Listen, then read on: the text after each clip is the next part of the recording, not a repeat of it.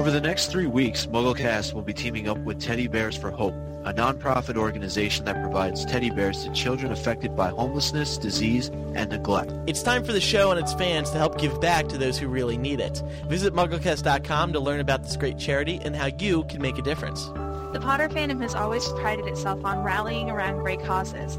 No amount is too small, and all funds go directly towards providing children with hope for the future through the comfort and security of a brand new teddy bear.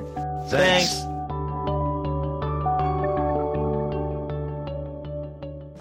This week's podcast is also brought to you by Audible.com, the internet's leading provider of spoken word entertainment. Get a free audiobook download of your choice when you sign up today. Log on to audiblepodcast.com/MuggleCast today for details.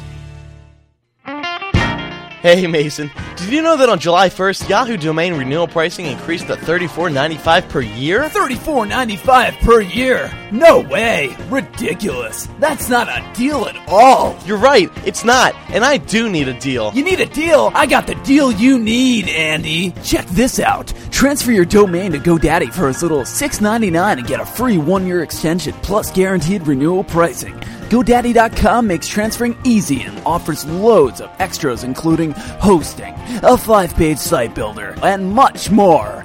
Oh yeah! Plus, as a listener of MuggleCast, enter code MUGGLE, that's MUGGLE, when you check out and save an additional 10% on any order. Some restrictions do apply. I want you to see the site for the details. Get your piece of the internet at GoDaddy.com.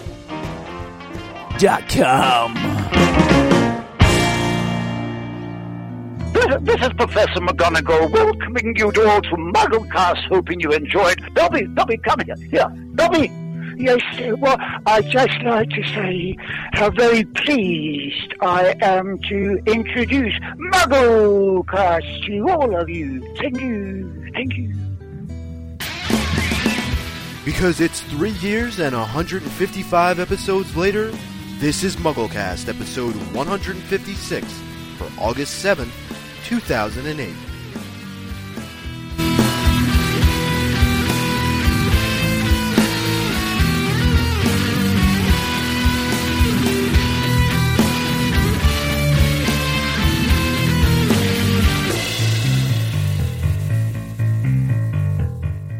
All right, it's time for another week of MuggleCast, and we have a very special interview this week. Isn't that right, Laura?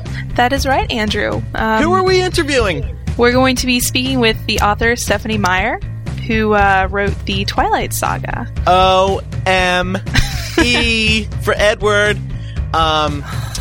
We've decided to have Stephenie Meyer here on the show this week because we've talked about Twilight here on MuggleCast so many times, and a lot of our listeners decided to read it because of our recommendation, and they realized, oh wow, this is great! So we want to get more of you guys interested in Twilight. We're going to hear what Stephenie Meyer has to say about the Harry Potter fandom, and also Breaking Dawn as well. So I'm Andrew Sims. I'm Laura Thompson. I'm Micah Tannenbaum. And I'm Matt Britton.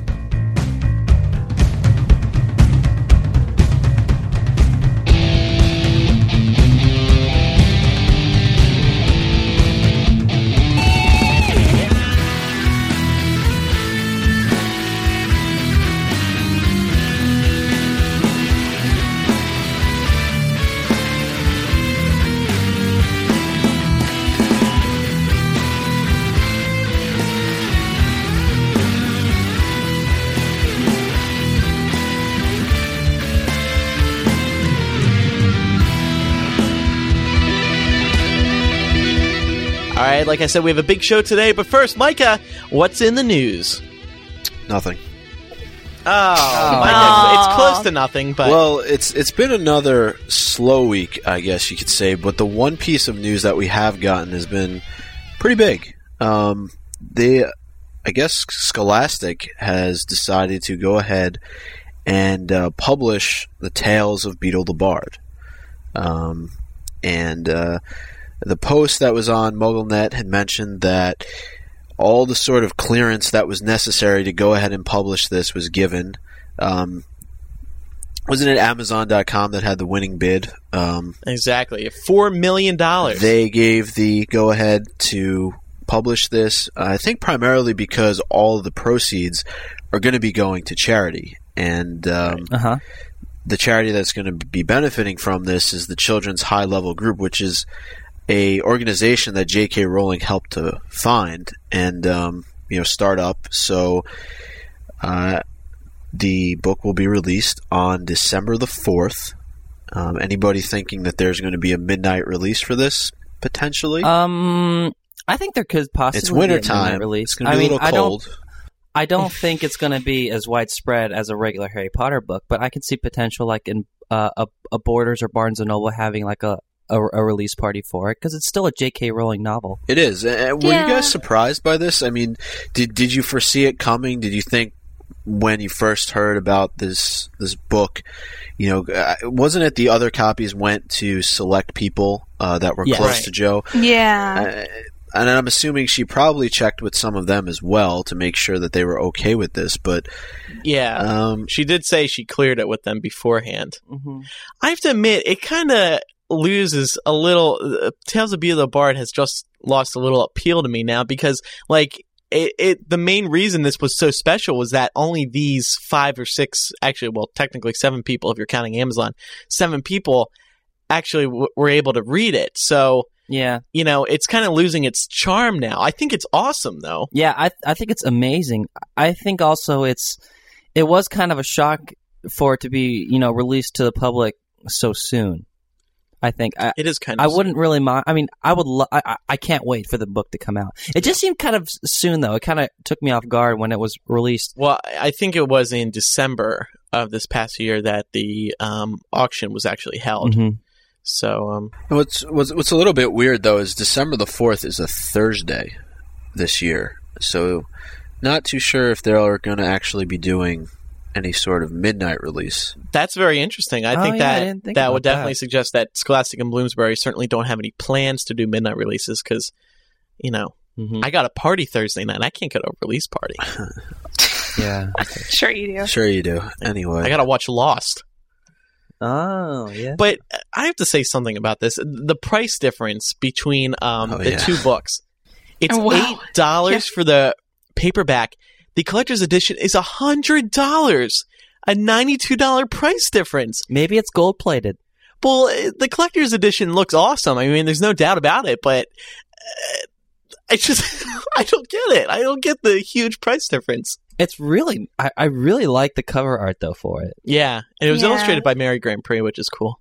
And I mean, at the same time, I know the price difference is pretty steep, but the proceeds do go to charity. I think that has a lot to do with it. Definitely, yeah. They're assuming that they can make more money for the charities off the fans who will go out and buy the most expensive collector's edition. So, yeah. I'm going to ask a stupid question, but is the British version different in any respect, or is it just cover? I doubt it. Because I don't even know if there's a cover yet for it, for the UK edition. I looked because I got a pre-order from Amazon UK recently, and it looked different. I just wasn't sure. I'm guessing the context is not going to be any different. It's probably just the cover that would be different. Right. Well, I was very glad to see that the cover was illustrated by Mary Grand Prix. And I was kind of hoping for that because, it essentially, it's another Harry Potter book, and it feels like it just with that really nice cover, too. Which would beg the question, then, of course, would Jim Dale do an audiobook narrate? Oh, yeah. And it's funny because didn't we ask him that question during our interview? I think we asked him if he would he would narrate the encyclopedia. Oh, yeah. But, I mean, I think he said if anyone asked him to do it, he wouldn't say no. Yeah, he said he was up for doing the encyclopedia if he was asked. So I'm sure if this gets a lot of attention and they ask him, I'm sure he'll do it. Yeah. I think also it came up during that roundtable, Andrew, and I think he said that he would do future J.K. Rowling works if he was asked to also. Yeah. Not just the encyclopedia, but anything that she did down the road. I'm reading the features of the collector's edition right now, and they look really cool. 10 new illustrations by J.K. Rowling, not included in the standard edition or the original handcrafted edition. Wow. So, and this is 10 completely new illustrations. And, and you get that whole box thing. Well, what do you guys think? Are you going to get the special edition or the regular edition? Or the paperback? Whatever Scholastic sends us. Yeah. I was about to pre-order the special edition, but then I saw the price. I was like, oh, I'm going to wait. I'll do it. Okay, go ahead, do it. I'll buy the special edition. I would think of asking for the special edition as a gift. Like, if someone asked me, what do you want for Christmas? Perfect I would Christmas say, gift. Sorry, Laura, I'm not getting it for you. I wasn't going to ask you. Me neither, Laura. I'll tell you why I'm really excited about this. And I'm going to read a quote from the product description. Dumbledore reveals not just his... this is all new for the actual book. Dumbledore reveals not just his vast knowledge of wizarding lore, but also more of his personal qualities, his sense of humor, his courage, his pride, and his abilities, and his own hard-won wisdom.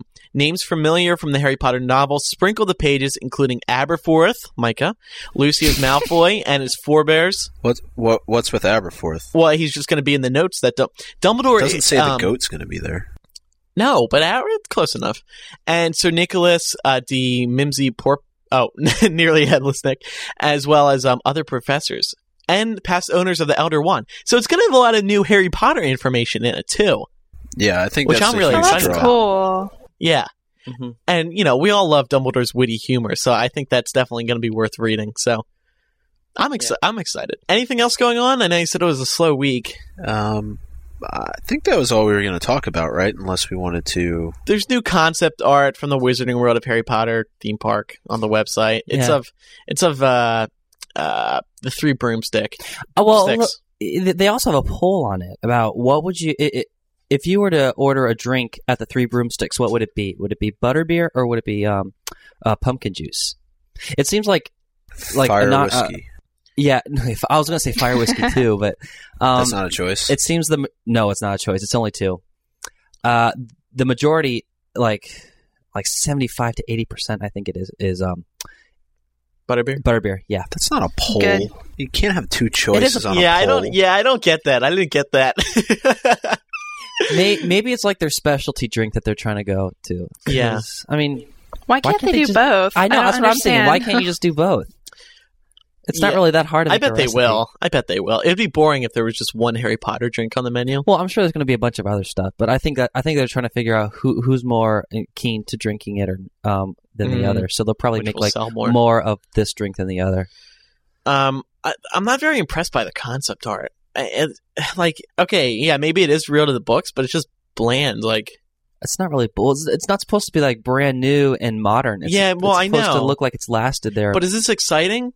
I think it looks very. It looks very busy. It looks a whole bunch of stairs and stuff. Yeah, and it's cool. It has a Sirius Black wanted poster towards the back. Yeah, that's going to be cool. That's awesome. It reminds me a lot of the Three Broomsticks and Prisoner of Azkaban. Oh well, then I think they did their job. Oh well, then good. I guess that's really all that's worth discussing. The theme park, and we actually didn't post this on MuggleNet, but originally they said it would be opening late 2009, early 2010, and with those updates on the website, they changed the release date to just 2010. So I think that's a sign we were all pretty much thinking it was going to be 2010 anyway. Yeah, but I just think it's a sign of many delays to come. All right, well, I guess that's it for news this week. Thank you, Micah. Oh, you're welcome. And now a quick reminder. Today's podcast is brought to you by Audible.com, the leading provider in spoken word entertainment. Audible has over 35,000 titles to choose from to be downloaded and played back anywhere, just like MuggleCast. On the Summer Road Tour, the co-host and I listen to a few audiobooks from Audible to pass the time. It is a fantastic listening experience and is a great way to do some reading. Log on to www.audiblepodcast.com/MuggleCast to get a free audiobook download of your choice when you sign up today. Again, go to www.audiblepodcast.com/MuggleCast for your free audiobook. Oh, Matt, also, we did the live show last week and you couldn't make it. Yeah. What were you want to just give a brief overview of your thoughts on the teaser trailer? I absolutely loved it. If you've seen our beautifully made teaser trailers, right. Can I tell you, Jesus. That was one of the funniest things I've watched in a long time. Really? Really? Oh, thank you, Micah. That's very nice. Thanks. It's hard to make Micah laugh, and I'm glad we did. Mm-hmm. I'm just kidding. I have to say that this is probably one of my favorite teaser trailers of the Harry Potter movie series. I think other than this one, I think it's the Prisoner of Azkaban teaser trailer. And what I've noticed a lot is I don't know if you guys touched on this, but there were the Half-Blood Prince teaser trailers, both of them, even the one for IMAX, and the movie Prisoner of Azkaban have close relativities to each other. They have the same music. And in the Half-Blood Prince teaser, when you see young Tom Riddle sit down, you hear the music, the kind of eerie music. Mm-hmm. That's when the Dementors come on the train in Prisoner of Azkaban. Oh, really? Yeah, that's the theme. That's the song for it. And in the IMAX teaser trailer, when you hear this music right before you hear Dumbledore speak, "I must ask too much of you again, Harry," or something like that. That's the same music they played for the Prisoner of Azkaban teaser trailer in the very beginning. Wasn't it just Hedwig's theme? No, no, because in the very beginning you can hear like the chorus. You're going stuff like that. But that I think it was definitely a really good. It was a perfect teaser, just meaning what a teaser trailer is, because it didn't really tell us anything about the plot or anything. It just showed us one aspect of the story, and I thought that was just brilliant. They just centered on Tom Riddle instead of it being scattered to different kinds of scenes in a big collage. Yeah, and that's what the theatrical trailer will be. The theatrical trailer will definitely have a more detailed version of what the movie's about, and we'll show a lot more scenes. It didn't really show that many scenes either. It was just like 4 or 5 scenes that were just dragged on. Mm-hmm. So I thought that was really good. All right. Thank you, Matt. Let's move on to announcements now. Just a couple this week. Don't forget to vote for us on Podcast Alley. Number 5 right now. Not bad. Could be better. But hey, it's okay. The month's not over. That's true. It's only just begun. And Micah, you have an update about Teddy Bears for Hope. Can I have one? Can you have one? You have a teddy bear. Yeah, but I want hope too. Ask Barack Obama. Yeah. Oh, jeez. Yes, we can. Yes, we can. Oh, God. What's going on with Teddy Bears for Hope, Micah? As we mentioned last week on the live show, and I'm sure many people have already heard at the beginning of our show, we're doing a little bit of charity work with this organization called Teddy Bears for Hope. It's a nonprofit, and the idea is to be able to give these teddy bears out to children who have been afflicted some way in their life, whether that be by disease or disaster. And the effort so far is going very well. We made a post on MuggleNet.com at the beginning of the week. That obviously had a tremendous impact, and I don't know if I should say where we're at as of right now, but I'll just say that we're doing extremely well, and we appreciate obviously anything that anybody can give. No amount is too small, and everybody's kind of been rallying around this cause so far, and all the listeners and the visitors to the site. So we really appreciate it. Mm-hmm. That's a really good organization. I was reading up on it yesterday. It's really sweet. Mm-hmm. All right, thanks, Micah. Let's move on to Muggle Mail now. Laura, you want to take the first one? Sure. Our first Muggle Mail comes from Maggie, 16 of Michigan. She says, "Hi, let me just say that you guys are amazing and that I love each and every one of you in your own special way. I was listening to your podcast when the subject came up about what is next for the Harry Potter fandom and whether it is shrinking or changing. I just had this to say. With such a monumental series as Harry Potter, its fan base can never shrink. It only becomes an even more integral part of our life. Since we have no new book to look forward to, Harry Potter is slowly becoming an everyday part of our lives, a concrete part of our childhood. It's in this weird stage where the books are going from a pop culture phenomenon to a classic piece of literature. Slowly but surely, Harry Potter will be passed on to our kids, and they will have the same awe and wonder we all felt when we first read it. So yes, the fandom is changing. There may not be as many people coming out to celebrate at conventions or Harry's birthday, but that is only because Harry Potter is such a normal, everyday thing in our lives that it just seems silly to do that stuff anymore. Yeah, it was a long message, but there you go. Shrinking? No. Changing? Yes, but for the better."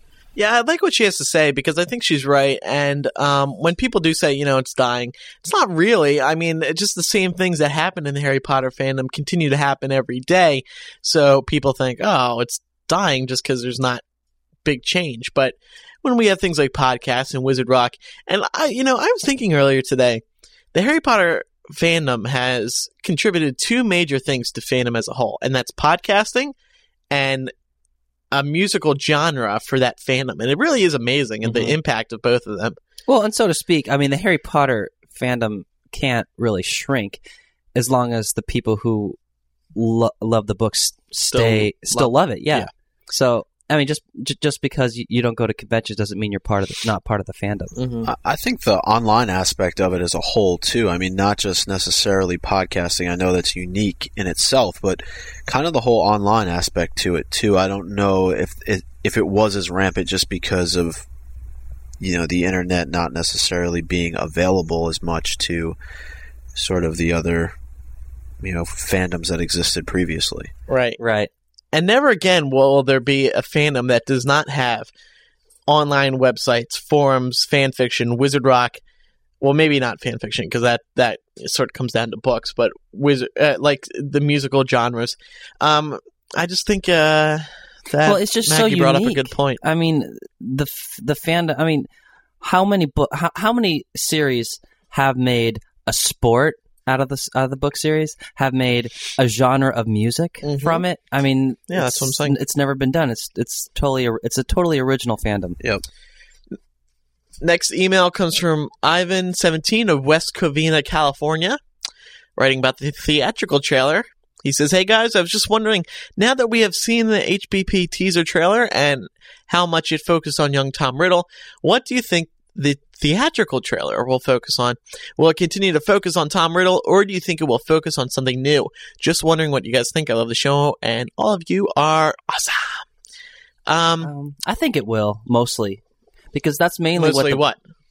Focus on Tom Riddle. I mean, not all of it focus on Tom Riddle, but I think especially at the end of the trailer when it gets to more, the climactic scenes, it'll show mostly about, it'll show Harry and Dumbledore together, and basically what they're there together to do is hunt Horcruxes about Tom Riddle. Yeah, I kind of brought this up last week too, and I know it's not necessarily the focal point of the book or the movie, but Snape, and just kind of including him a little bit more in this because he does play such a huge role, even though it's kind of a behind the scenes role, and you'll probably get a lot more of the end battle scene at Hogwarts. Which we haven't really seen much of at all as of yet. I hope we get to see some Snape and Draco scenes. Yeah. I think there's going to be a lot of love in it, too. I hope not. But you're right. There will be a little bit. I think it's going to be a pretty encompassing trailer. I think they're going to show a little bit of everything. There'll probably be some Tom Riddle follow-up, I'm sure. And like Micah was saying about the battle scenes, and Andrew's saying about the love, so I think we're going to see a little bit of everything. The last email comes from Leela21 of Daytona Beach, Florida. She says, "Hi, I love the show. You guys are awesome. I just wanted to point out something interesting in the latest Half-Blood Prince trailer. At 1 minute and 10 seconds, if you look behind young Tom Riddle, you can count exactly 7 stones laying on the windowsill. It also shown again at 1 minute and 16 seconds. I just thought it was pretty cool. 7 stones for 7 Horcruxes. Again, love the show. Pickles, Layla." Oops, it was Layla. Uh-oh. That's kind of clever. Yeah, that is a nice Is anybody looking at it right now? I don't have it on. No, but I can real quick. Watch, she's probably lying. See, one thing we fail at is checking the authenticity of the legitimacy, I guess I should say, of the email. So people can tell us anything and we'll believe it. We trust our listeners. Well, exactly.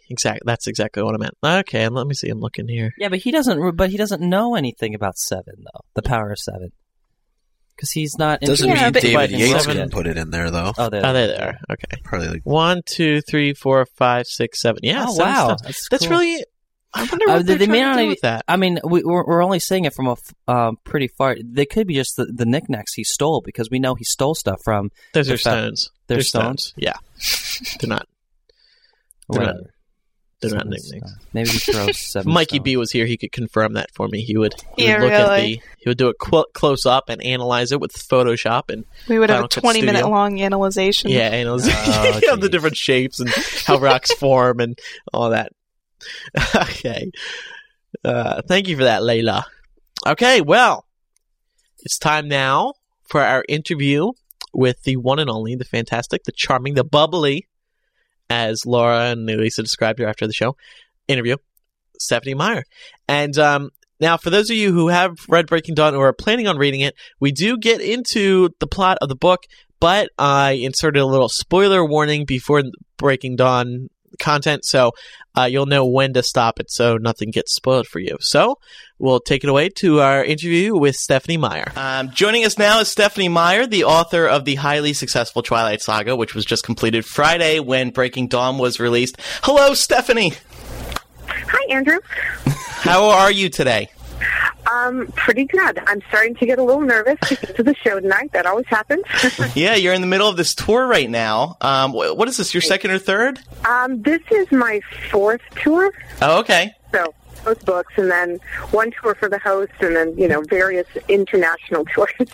Right. And you are in Chicago tonight, right? Right. Awesome. So we're going to ask you some questions about the Twilight fandom and how it compares to the Potter fandom, since we are a Harry Potter fan site.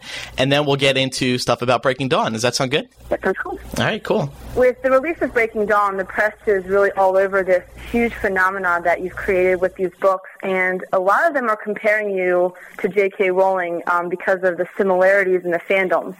Why do you think so many Potter fans also enjoy Twilight and vice versa? Oh, yeah, I think everyone says that, actually, not most of them. Yeah. I get that all the time now, and I don't really know. I mean, when it comes down to it, there isn't that much that's similar about the books, except for the fans of the books are very similar. And, of course, all my fans are Harry Potter fans because everyone is a Harry Potter fan. So that just goes without saying, right? Right, I agree with you, yeah. Yeah. Yeah. So I think that they're fantasy and they're fun reads, but they do appeal to people who like a little bit longer books. So there's that too, I guess. Right. Okay.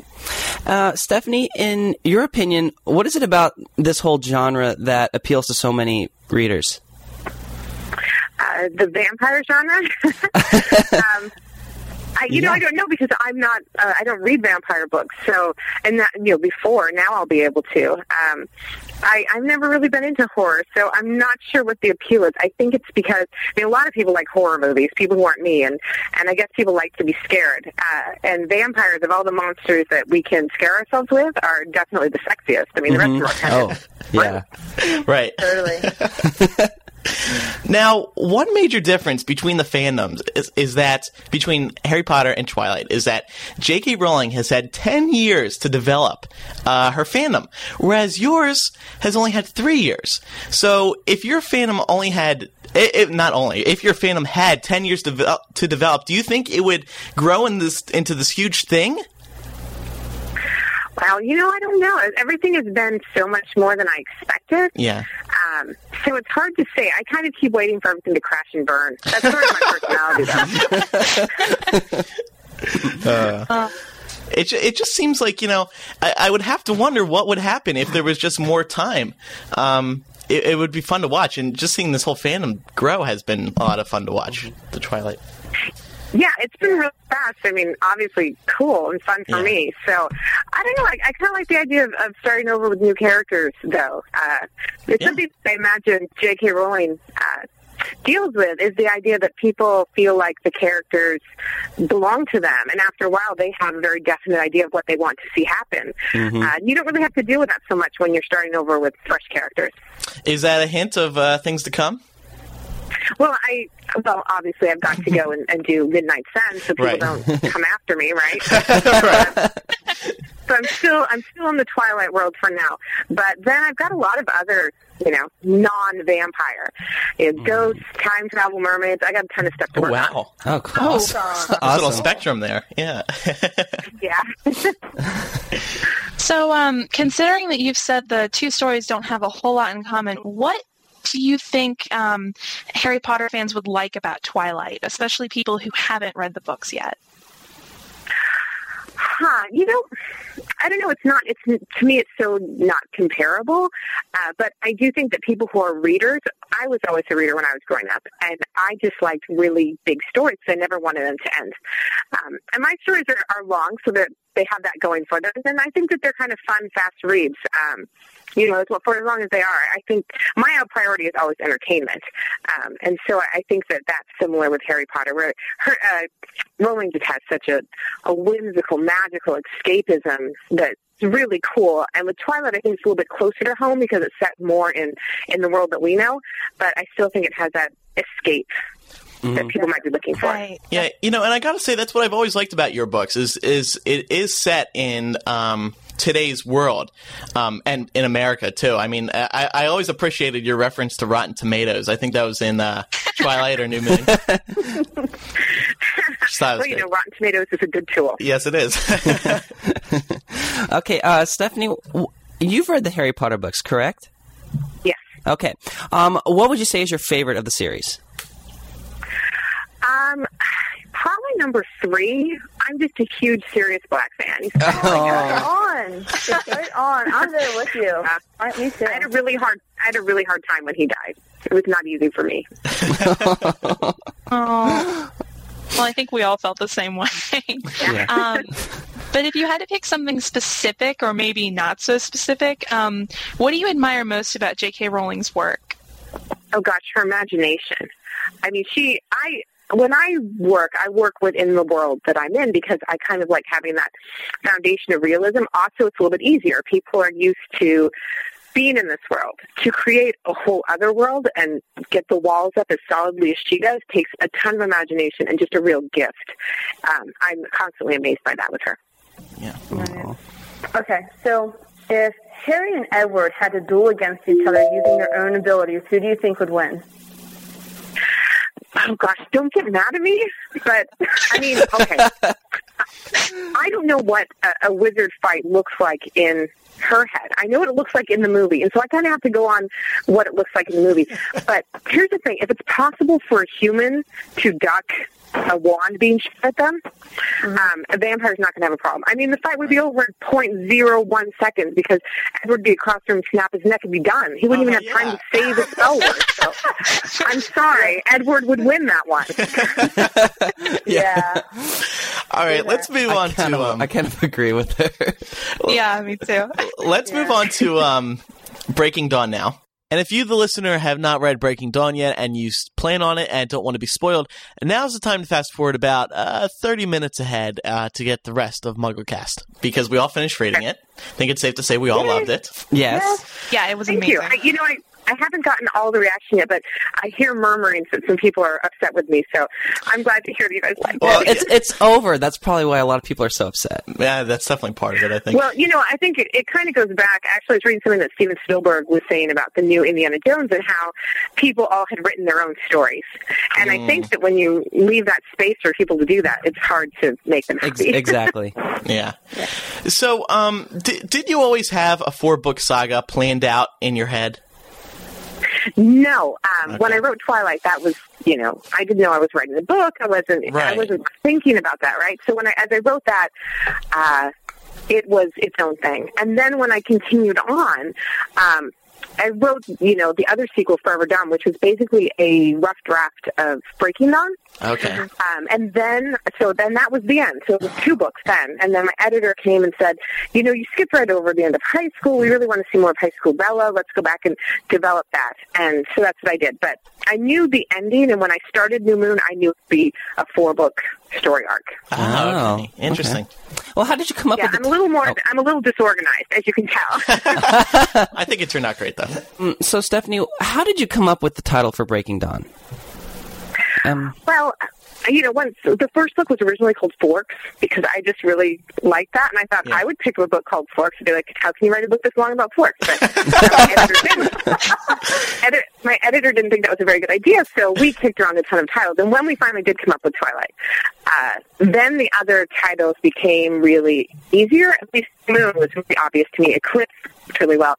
And then with Breaking Dawn, Forever Dawn sounded so cheesy. I didn't want to go back to that. I wanted more of a sense of impending doom while at the same time a breaking day, Yeah. And actually, Pell on the Lexicon was the one that originally suggested that. I kind of was kicking it around. What do you guys think? And she said Breaking Dawn. I'm like, ooh, I like that. And that's what I ended up using. Oh, wow. Yeah. It does kind of have that. Yeah. Awesome. Okay, so This has been discussed endlessly, the cover of Breaking Dawn. What does it mean to you? Ooh, you guys are I figured I'd answer that one tonight for the very first time, but you guys are being to, this cover has kind of two things. For me, the main thing is this is a metaphor for the entire story arc, because you have Bella going from being the most helpless player on the board to being the most powerful player on the board. Yes. So, Matt had it right. Yes. Good job, Matt Matt. gets that. Pawn to queen. And then the other, I kind of wanted to foreshadow, the final scene in the book is not a battle scene. For me, it's more of a courtroom drama. And so I wanted to get that sense of people very methodically plotting their moves. And so I liked the chess metaphor. Oh, wow. That's great. Yeah, you know, what I really loved about this cover was that there were so many ways you could interpret it. Yeah. Right. Well, all the covers are that way to an extent. And so I thought it fit well with the whole series. Sure. Mm-hmm. Yeah, I will say we spent hours sitting around discussing what this cover could have possibly meant. We had everything you could possibly think of. It was ridiculous. Yeah. Well, that's exactly how it's supposed to work, so awesome. Yeah. So this might be a difficult question to answer, but what was your favorite scene to write from Breaking Dawn? I said at Comic-Con that, like, my favorite Bella and Edward scene was in Breaking Dawn. And it's the very last scene in the book, like the last 2 pages. Yeah, that was one of my favorite things of that. But then writing the Jacob Black section was the most fun I've ever had. I was just laughing the whole way through. It was fantastic. That's awesome. Yeah, really. I have to say I'm so appreciative that you did that, because Jacob, I know that I'm not the only one here who says that Jacob is their favorite character, and reading from his perspective was just awesomeness. That's the only way I can describe it. Yeah. It was fantastic. Yeah, it was really... Writing from his perspective was just hugely fun. And he's always been one of my favorites. And, you know, I've been hearing his little snarky inside comments the whole time I've been writing. You know, I know what he's thinking. I'm hearing his responses that he doesn't say. And so it was great to finally be able to have those. I'm so glad you brought up those snarky comments, because I was actually laughing when he was saying some of those things, especially the Rose Jacob interaction. It was just so funny. I love it. Well, I very much enjoy Jacob and Rosalie. Yeah. Yes. Oh, I love them. I love those blonde jokes. Well, I just love how when Bella was sick and we were from Jacob's point of view, he was kind of taking over Bella's sarcasm a little bit, and he kind of mentioned that a little bit in the book. Well, one of the things that when in Forever Dawn, the original series, it does not have that section.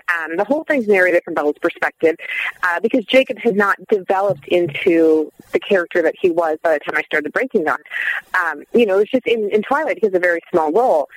So, but part of the problem with the original draft was that it gets a little grim for a while. Oh. And I wanted, I wanted to be outside of this life and death struggle for a little bit and, have it there, but at the same time be away from it. And I also wanted to show where the action was. So I was sitting in the house for a week during that part of the time doing nothing. And there's a lot going on that she can't see. So I needed a different set of eyes. Yeah. Mm-hmm. So kind of moving along a little bit, Renesmee. Was she always going to happen from the beginning, or was she a surprise to you the way she was to Bella and Edward?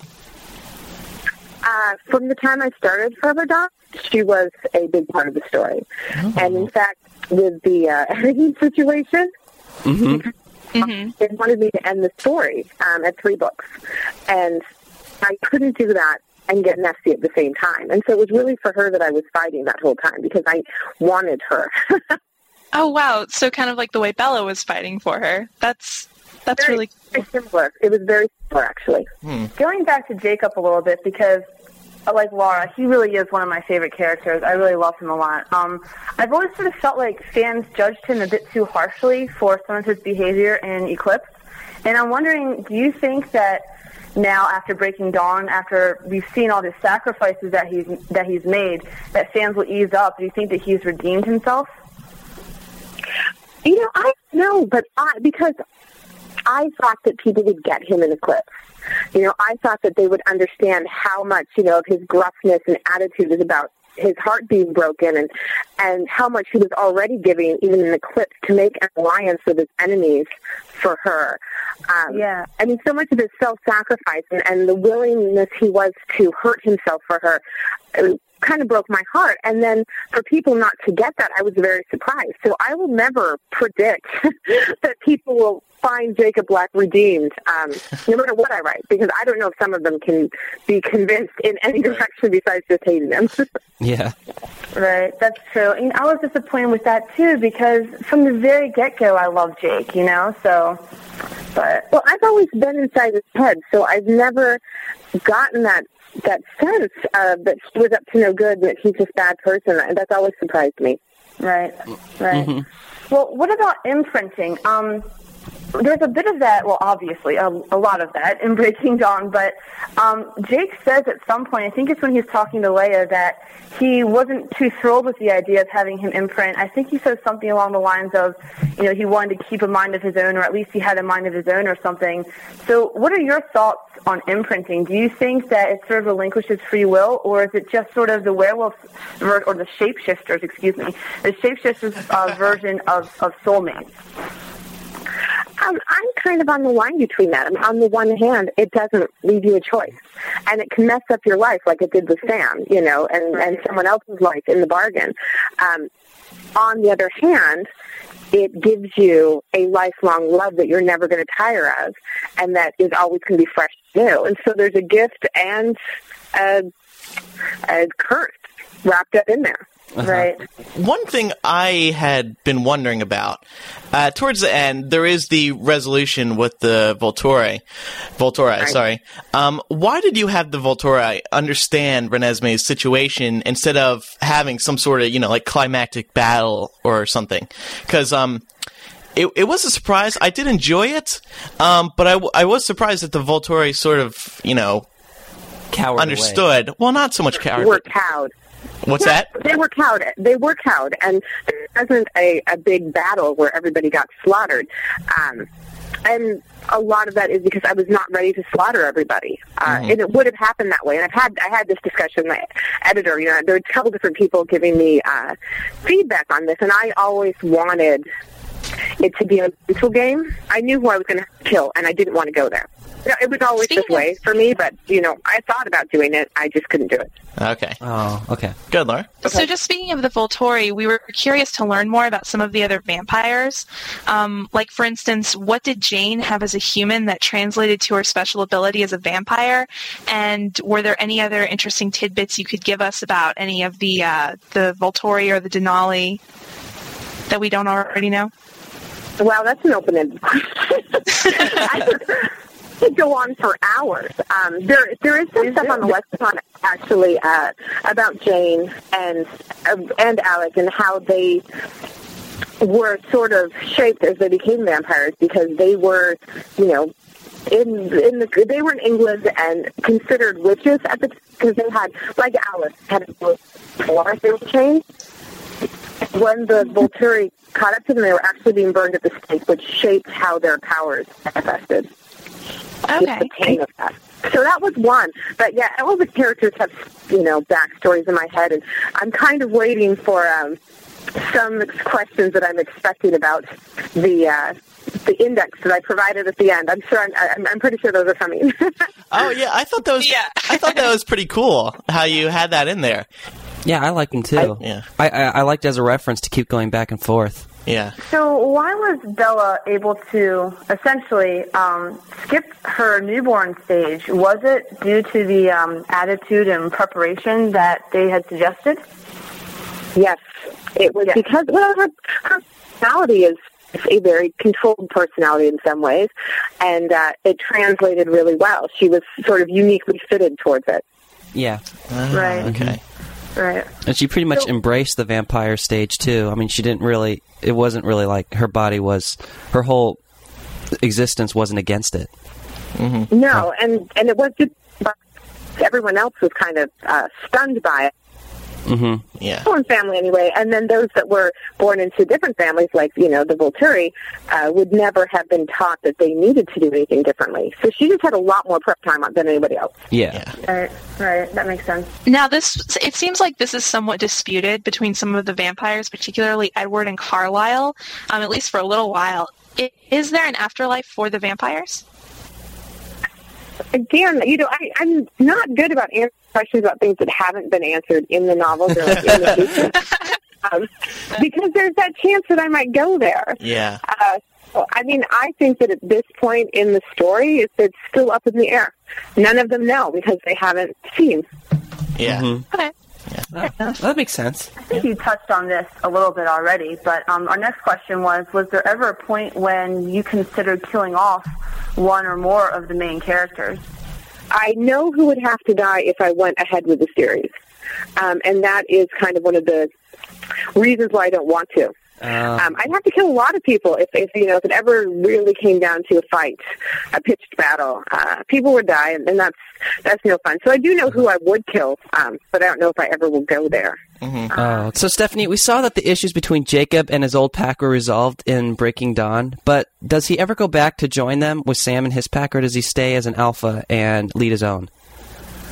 The alpha thing isn't something you can really turn off. So Right. he realizes he's in. So that's why he sort of, pulled some of his friends over, and he's got his own pack now. There's no going back. And speaking of that, did you always know that Jacob and the rest of the pack were shapeshifters, or was it just kind of something that came about maybe in the middle of the series, maybe? I still think of them as werewolves because really what's the definition of a werewolf? A man who turns into a wolf and back. Mm-hmm. So technically, yeah. But I knew their backstory in a very, I hadn't defined it entirely, but I knew where it came from, and I knew that it had been a different story than if they'd been bitten in traditional werewolves. And so I kind of had to make the decision early in, do traditional werewolves exist? Where are they at? What's with the moon and the silver bullets? And I kind of decided that they must have and that they would be close to extinct at this point. And so I've known that. Now, Edward mentioned at the end of the book that the Volturi would eventually try to pick each of their family off individually. Does this mean we'll see more books about the future of the Cullens? Is that what you may be leaning more towards, or are you ready to move on to something else? Well, I mean, that's definitely left open for that purpose. Yeah. Clearly, there would be a possibility for a lot more stories there, but I have not yet decided. I have to admit it's been a really long year. Yeah. And I don't know if I'm ready to dive back into that. I think that I'm going to go and explore some other directions for a while. Yeah. Uh-huh. If you had to choose a character's point of view to go from other than Edward's, who would be your third favorite to write from, I guess it would be? You mean from this point out? Just from anyone else's point of views, like Jasper or Alice. Coral, Alice, of course, yeah. Well, do you mean for to go back and redo the books from their perspective, or maybe from this point on? Like maybe either. Yeah, like their story or something. Yeah, maybe even. Yeah. Well, because I'm writing from Edward's perspective on Midnight Sun, I actually get to get a lot of people's perspectives because he's reading everybody's thoughts. Oh, yeah, that's true. You really get a lot of Alice, a real sense of Rosalie as well, and Emmett. It all just, you really get their perspective, too, when Edward's telling the stories. I don't really have the urge to go back with any of those characters, and if I were to go forward, I don't think that those would be the ones I'd choose. Mm-hmm. Okay. Right. So we got to see a lot of really cool new characters in Breaking Dawn, and just as a personal aside, I have to tell you how much I adore Garrett. I mean, I loved him instantly. I too. I'm a big Garrett fan. I love the guy. And his little monologue at the end, the revolutionary sort of monologue, that just thrilled me. I mean, he won me over completely. But, I mean, who's your favorite of the new characters? I mean, both personality-wise and in terms of who you like to write. I enjoy Siobhan quite a bit. She actually had, and Maggie, in the original draft, it was a little bit longer towards the end. It was too long, which is why it got cut down. It's still very long. But I cut out some interactions with Siobhan. And then I really enjoy the Romanians. They're new to this version of the story. And I loved having them come in with their totally different attitude and just kind of their... I got a huge kick out of that. That was funny. I love the Romanians. Didn't Arrow give him a look, too? I was like, oh, jeez.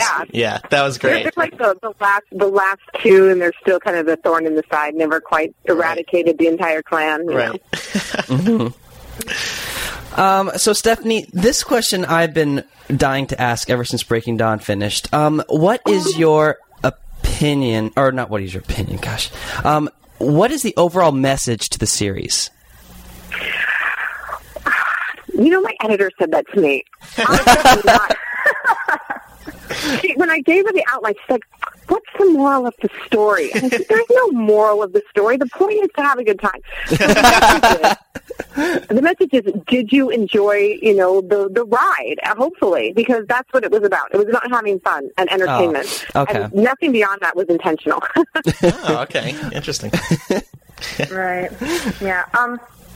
Okay, so I have a question for you about Jasper, because our mutual friend Kim is just in love with him. And she's wondering, does Jasper actually feel other people's emotions, or does he just feel the emotion coming off of them? Oh, he feels their emotions, which to me there's not really a distinction there. For him, people are putting out this emotional aura all the time, and if someone's very sad, then he's going to feel that too. He can separate from himself a little bit, and he knows that he's not sad, but he's still feeling the effects of it. Right. Mm-hmm. Right. Well, when he's trying to influence someone else's emotion, does he have to feel that himself? Like, if he's trying to calm someone down, does he have to feel calm, or is he able to do that outside of his own emotion? He has to be calm to calm someone down. Wow. Poor Jasper. I feel so bad for him. He's got a lot of practice. He's good at it. Yeah, I guess that's true. Yeah. Mm-hmm. So, I know we kind of talked about the encyclopedia or the official guide to the Twilight Saga that was advertised at the end of Breaking Dawn. What, if anything, can you tell us about what to expect? I am only tangentially involved in that. Should just be sort of. I think a lot of it will be old information to someone who has read everything on the lexicon and everything on my website and everything that's out there. They'll be like, oh yeah, I know a lot of this. But to someone who hasn't put in that effort, it'll be a good reference guide for them. Mm-hmm. I'm hoping to be able to add in some new material. Don't know if it's going to happen. We'll see when we get off tour and what their production schedule is like. If what I'm working on doesn't make it in time, I'll just put it on my website. Okay, cool. Awesome. Cool. Now, all right, Lisa, you have a question?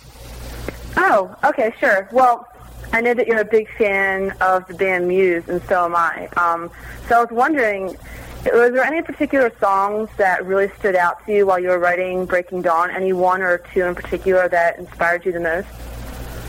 On my playlist at the end, it's fitted to the battle scene. I hear the song Take a Bow as the Volturi are coming into the meadow. I can just see them almost moving to that. The way it builds and kind of expands. I mean, it's an amazing song. And then Assassins is Garrett's speech, which you guys know. Right. Perfect. Yeah, I totally see that. It's a good one. Mm-hmm. Awesome. Now, a couple questions about the movie. At Comic-Con, you were doing an interview with Catherine Hardwicke, the director, of course, and she said that you'd be seeing what they had put together the following Tuesday. So, do you want to say anything about the film? Like, have you seen it, like a rough cut of it at this point? I did see a very, very rough cut. Oh. There were, there's a lot of transitions and things like that. I mean, a lot of little things because it's still in the very early stages. Yeah. But I was kind of amazed at how the emotion came through and how pretty Rob is and how Bella E. Kristen is and how them together just really caught that chemistry. It's kind of mind-blowing. Wow. Awesome. That's really exciting to hear. And I think you guys knew Rob before as Cedric and kind of, have seen him in action, but he's going to blow you away. You're not going to believe it when you see what his skill range is. He's amazing. Right. Because Matt and I were at Comic-Con, and we saw the scene that they played at the panel, at that now, historic panel with you guys. And and that scene, it seemed like it was pretty much complete. It was definitely a lot different than when they played it at the MTV Movie Awards, and that scene was just awesome. Yeah, it just felt was so cool. Oh, I was so excited. The last scene, we actually saw what Bella was seeing when she got bit. Oh yeah. And then they stopped. That was crazy. So is it true to the books? Do you think the fans are going to be very happy with it? Because that's always been a big thing with Harry Potter about it being true to the books. And frankly, they really haven't. And it's a thing the fans have come to accept. So what do you think the Twilight fans should expect?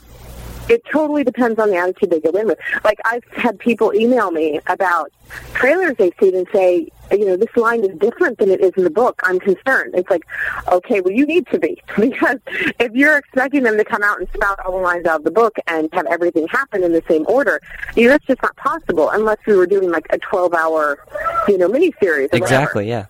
Yeah. Can't be done. But what I was looking for and hoping for was that it would feel like Twilight. And the little things that are different are almost like little extras, that totally could happen because they're absolutely in character. And when they're talking to each other, it sounds like Belle and Edward. And it's like little extras for me. And there are scenes even that I wish I had put into the book. Yeah.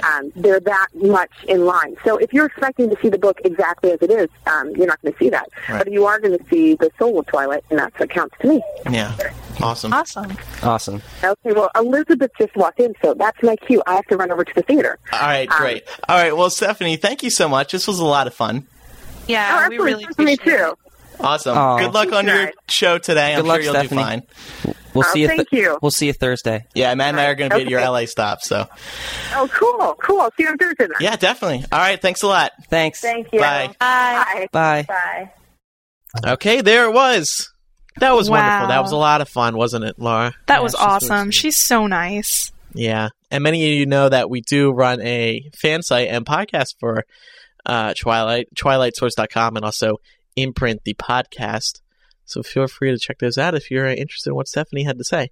Do you think J.K. Rowling would be annoyed that Stephenie thinks that Harry Potter or Edward would win in a duel versus Harry Potter? I don't know. I'd be interested to hear what Joe would say. Hey, Joe, get on the show. Come on the show, Joe. Fire back. We're waiting.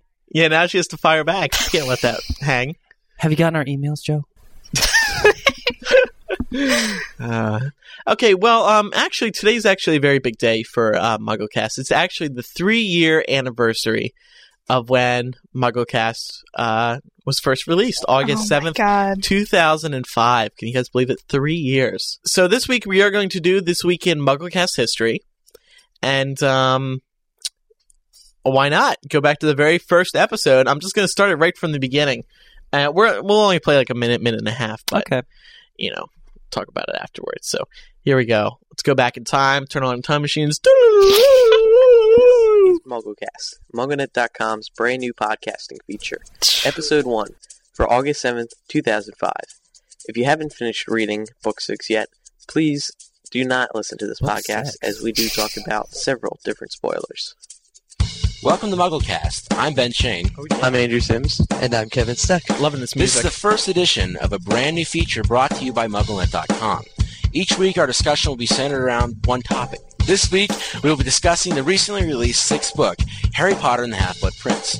But first, we need to take a look at this past week's news. Within the past week, we've seen a lot of news for the 4th movie, Harry Potter and the Goblet of Fire. You guys a lot sound of brand so new young. pictures have also been released. Kevin and Andrew, what do you guys think? Okay, well, I'm really thinking this that? movie Shut is up. going to be one of the best ones yet. And I said that about Prisoner of Azkaban, too. But this one, I really think, is going to be good. The director, Mike Newell. Newell, he directed you Rose idiot. Tomorrow, 4 Weddings and a Funeral. Listen to that and audio it's a TV quality. series. Terrible. And, but if you look at Okay, well, that's... Who was that? That was me. That was nasally Andrew. Aw, 12-year-old Andrew. I think this movie's going to be the best one yet. I've said that before, but I really think so this time. I really mean it. Ben sounds the same. Jeez, Ben. I know. So does Kevin. And what's great about that episode was that I was so prepared. I had a notepad with everything I said about that movie in the first sentence. I had it all jotted down. I researched, Mike Newell. I was looking into, the films he's done. I was pretending like I was an expert on it. Because when we first started that show, there was a little pressure to sort of be experts because we were like, well, how are we going to do this? We need a way for people to rely on us. So it was just, this movie, I think it's really going to be the best. So that was fun. I don't know if I've said it on the show before, but it took us so long. Initially I was doing the intro to that show, like to, hey everyone, welcome. But I just kept breaking down and like laughing or being so nervous every time I tried. So then Ben finally was like, okay, let me do it. And then wish we had the bloopers from that original stuff, but so there was. Oh. Thank God I'm not nasally anymore. That was the first episode, right? Yeah. It's amazing. Yeah, I remember listening to it later. too. Yep. I know. Micah, now you were a listener before, you got for one episode onto the site. Yep. Did you listened to the episode, and what were your honest thoughts about it? My honest thoughts about it. I liked it. I mean, I thought that it had a lot of potential, clearly, and meaning it sucked, but it could get better. Because hold on a second, let me see if I have an email here that I sent to Kevin all the way back then. Uh oh. Yeah, I want to see if my thing in the staff forums is still there because I think I was actually really mean. Oh no, mine was really nice. What did you say, Laura? Well, Ben posted a topic in our staff forums just asking what everyone thought of episode 1. And everyone was kind of commenting that they thought the episode should be shorter. And I agreed with that. I said, yeah, I'd say you want to go around 20 minutes shorter. I like the idea of a rotating cast, but I see no problem if Ben and Andrew want to sit in on some of them to make sure they're going the right way, since there's heading the project. Overall, I thought it was really cool and well done. Nice work. I was so nice. Now, was that legitimate, or were you lying? Laura? No, I don't recall not like I just remember a lot of people didn't like it. I remember, and so I thought maybe I was one of them. No, I remember I was upset with you guys because there were no girls on the show, and I ranted a lot about that. Yes. You and a couple others. Yeah. Anyway, so that's this week in MuggleCast, looking back at some MuggleCast history. Let's see. This week in MuggleCast. What's next? I know what's next. Oh, make the music connection. Matt, you have some songs prepared for us this week? Yes, I do. Okay. All right. Let's begin with Laura. Oh boy. Here's your song.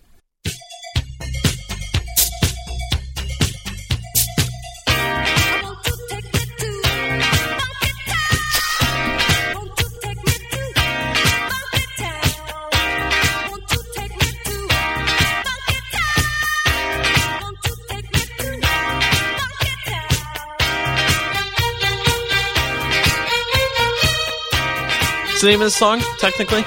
Wow. Funky Town. I don't even know what to say to that. You do know the song, right? Yeah, I know the song. I'm just grasping at straws here to try and think of how it has any connection whatsoever to Harry Potter. Shoot. I guess the only... Damn it. I don't know. I guess I can just... This is so stupid. In book 3, when Harry couldn't go to Hogsmeade, he really wanted to go. So he really wanted to go to Funky Town, I think. I like that. I was thinking of Hogsmeade too. Okay, good. So I'm not the only one. Too. Kind of is Funky Town if you think about it, It is kind of funky. If only it was in the 70s. Yeah. Yeah. All right, who's next, Matt? I don't care. Someone choose. I'll go and fail. Okay. I give you an easy one. Oh, good. Okay, here we go. Okay. You agree with it. Grace and your charm. Everyone loves you, you know. Yes, I know. But I must admit it, the guy you always come through. I wouldn't have nothing if I didn't have you. Is that You've Got a Friend in Me? No, it's If I Didn't Have You from Monsters, Inc. Oh. Well, this is definitely Snape's song to Voldemort as Voldemort's about to kill him. What? In the Shrieking Shack. Wow, Andrew. Wow. Is that a joke? No. Okay, it's Dumbledore's song to Snape as in that one flashback when Dumbledore is telling Snape, how much he trusts him and how much he's done for him. Okay. There you go. That's pretty good. That's good. Thank you. Thank you. I got to fix the audio problem where, I don't know if you guys noticed, but the lyrics on songs are never loud. Yeah, I know. When we're You playing can only them. ever hear the You can really only instruments. hear the melody. Yeah, I don't know why that is, but I got to fix that. Okay. And so now we're going to move on to Chicken Soup for the MuggleCast Soul for this week. And this week's comes from Holly Claire, 13 of Dallas, Texas. And she writes, "Hello, MuggleCasters. First off, I wanted to say that I hope you all had an awesome time down here for Portis, even though I was too young to go. I started listening to Imprint, and I think it's really good. Now, my Chicken Soup for the MuggleCast Soul isn't one about some fatal disease or getting me through last year of school, though you got me through my boring math class. My Chicken Soup is about the fact that you guys got me through the nights when I thought I would just break down. When I was 4 years old, my sister, who is now 11, was diagnosed, the youngest person in my country to have bipolar disorder. And in the past couple years, she's been showing signs of Asperger's syndrome, a form of autism. My family recently got into a big fight with our school district, which automatically meant stress in my house. Stress in my house means I get yelled at because if someone yells at my little sister, she throws things, and when she was 2, she broke my mom's front window of the car with her head. And on top of that, I apparently am the one who's expected to pick up after my sister has had little fits, and I have glass in my feet to prove it. So what I did to keep myself from totally breaking down is this. I will go into my room and play all the old MuggleCasts as loud as my speakers would let me. All your jokes and little quirks made it that much easier for me to forget the stress that I have that a normal 13-year-old shouldn't. I mean, come on. I just turned 13 on the 14th of July. All well. Thanks for reading this. I love the show, and I can't wait until your next live one. Thanks." Well, thank you, Holly. That was a very sweet email. Yeah, I'm glad we were able to help you in some way. All right, well, that does it for this week's show. People probably know that we had planned on this episode 156 being our final weekly show, but then the Stephenie Meyer interview actually came sooner than we thought, so we decided to put that here and then delay the final weekly show until next week so we can do it justice. Plus, we're missing a couple of hosts that we'd like to have back for our final show, and they weren't able to make it this week. Right. So next week we're going to have as many people on as possible. So it's going to be a fun time. But of course, again, we're not ending. We're just stopping the weekly shows. We're going to do shows as often as possible. One other thing, check MuggleCast.com for a news post I made about calling in with your thoughts about the show as a whole and all that. And we're going to play a couple of them throughout the show next week. So I think that does it. Thank you, everyone, for listening. Thank you to Stephenie Meyer for coming on and speaking to us about the Twilight fandom and all that. It was a lot of fun. Before we let everyone go, we want to remind you all about our contact information. Laura, what's the P.O. Box? That's P.O. Box 3151, Cumming, Georgia 30028. As I mentioned, we also have the MuggleCast hotline. To call it, if you're in the United States, you can dial 1-218-20-MAGIC. If you're in the United Kingdom, you can dial 020-8144-0677. And if you're in Australia, you can dial 02803-5668. You can also Skype the username MuggleCast, but remember, no matter how you call us, just keep your question or comment or whatever under 60 seconds and eliminate as much background noise as possible. You can also visit MuggleCast.com for a handy feedback form to contact any one of us, or just use our first name at staff.mugglenet.com. I would recommend emailing us directly, because right now, I know at least Matt and I, and Micah, we're all having problems with our email. I'm not sure what's going on. But I haven't been getting many emails. Matt hasn't either, and neither has Micah. And I think there's something wrong with something, so we're going to look into that. But also visit MuggleCast.com for a variety of community outlet links, including the MySpace, Facebook, YouTube, Frapper, Last.fm, the fan listing, and the forums over at MuggleCastFan.net. Follow us on Twitter, dig the show at dig.com, and vote for us once a month at Podcast Alley.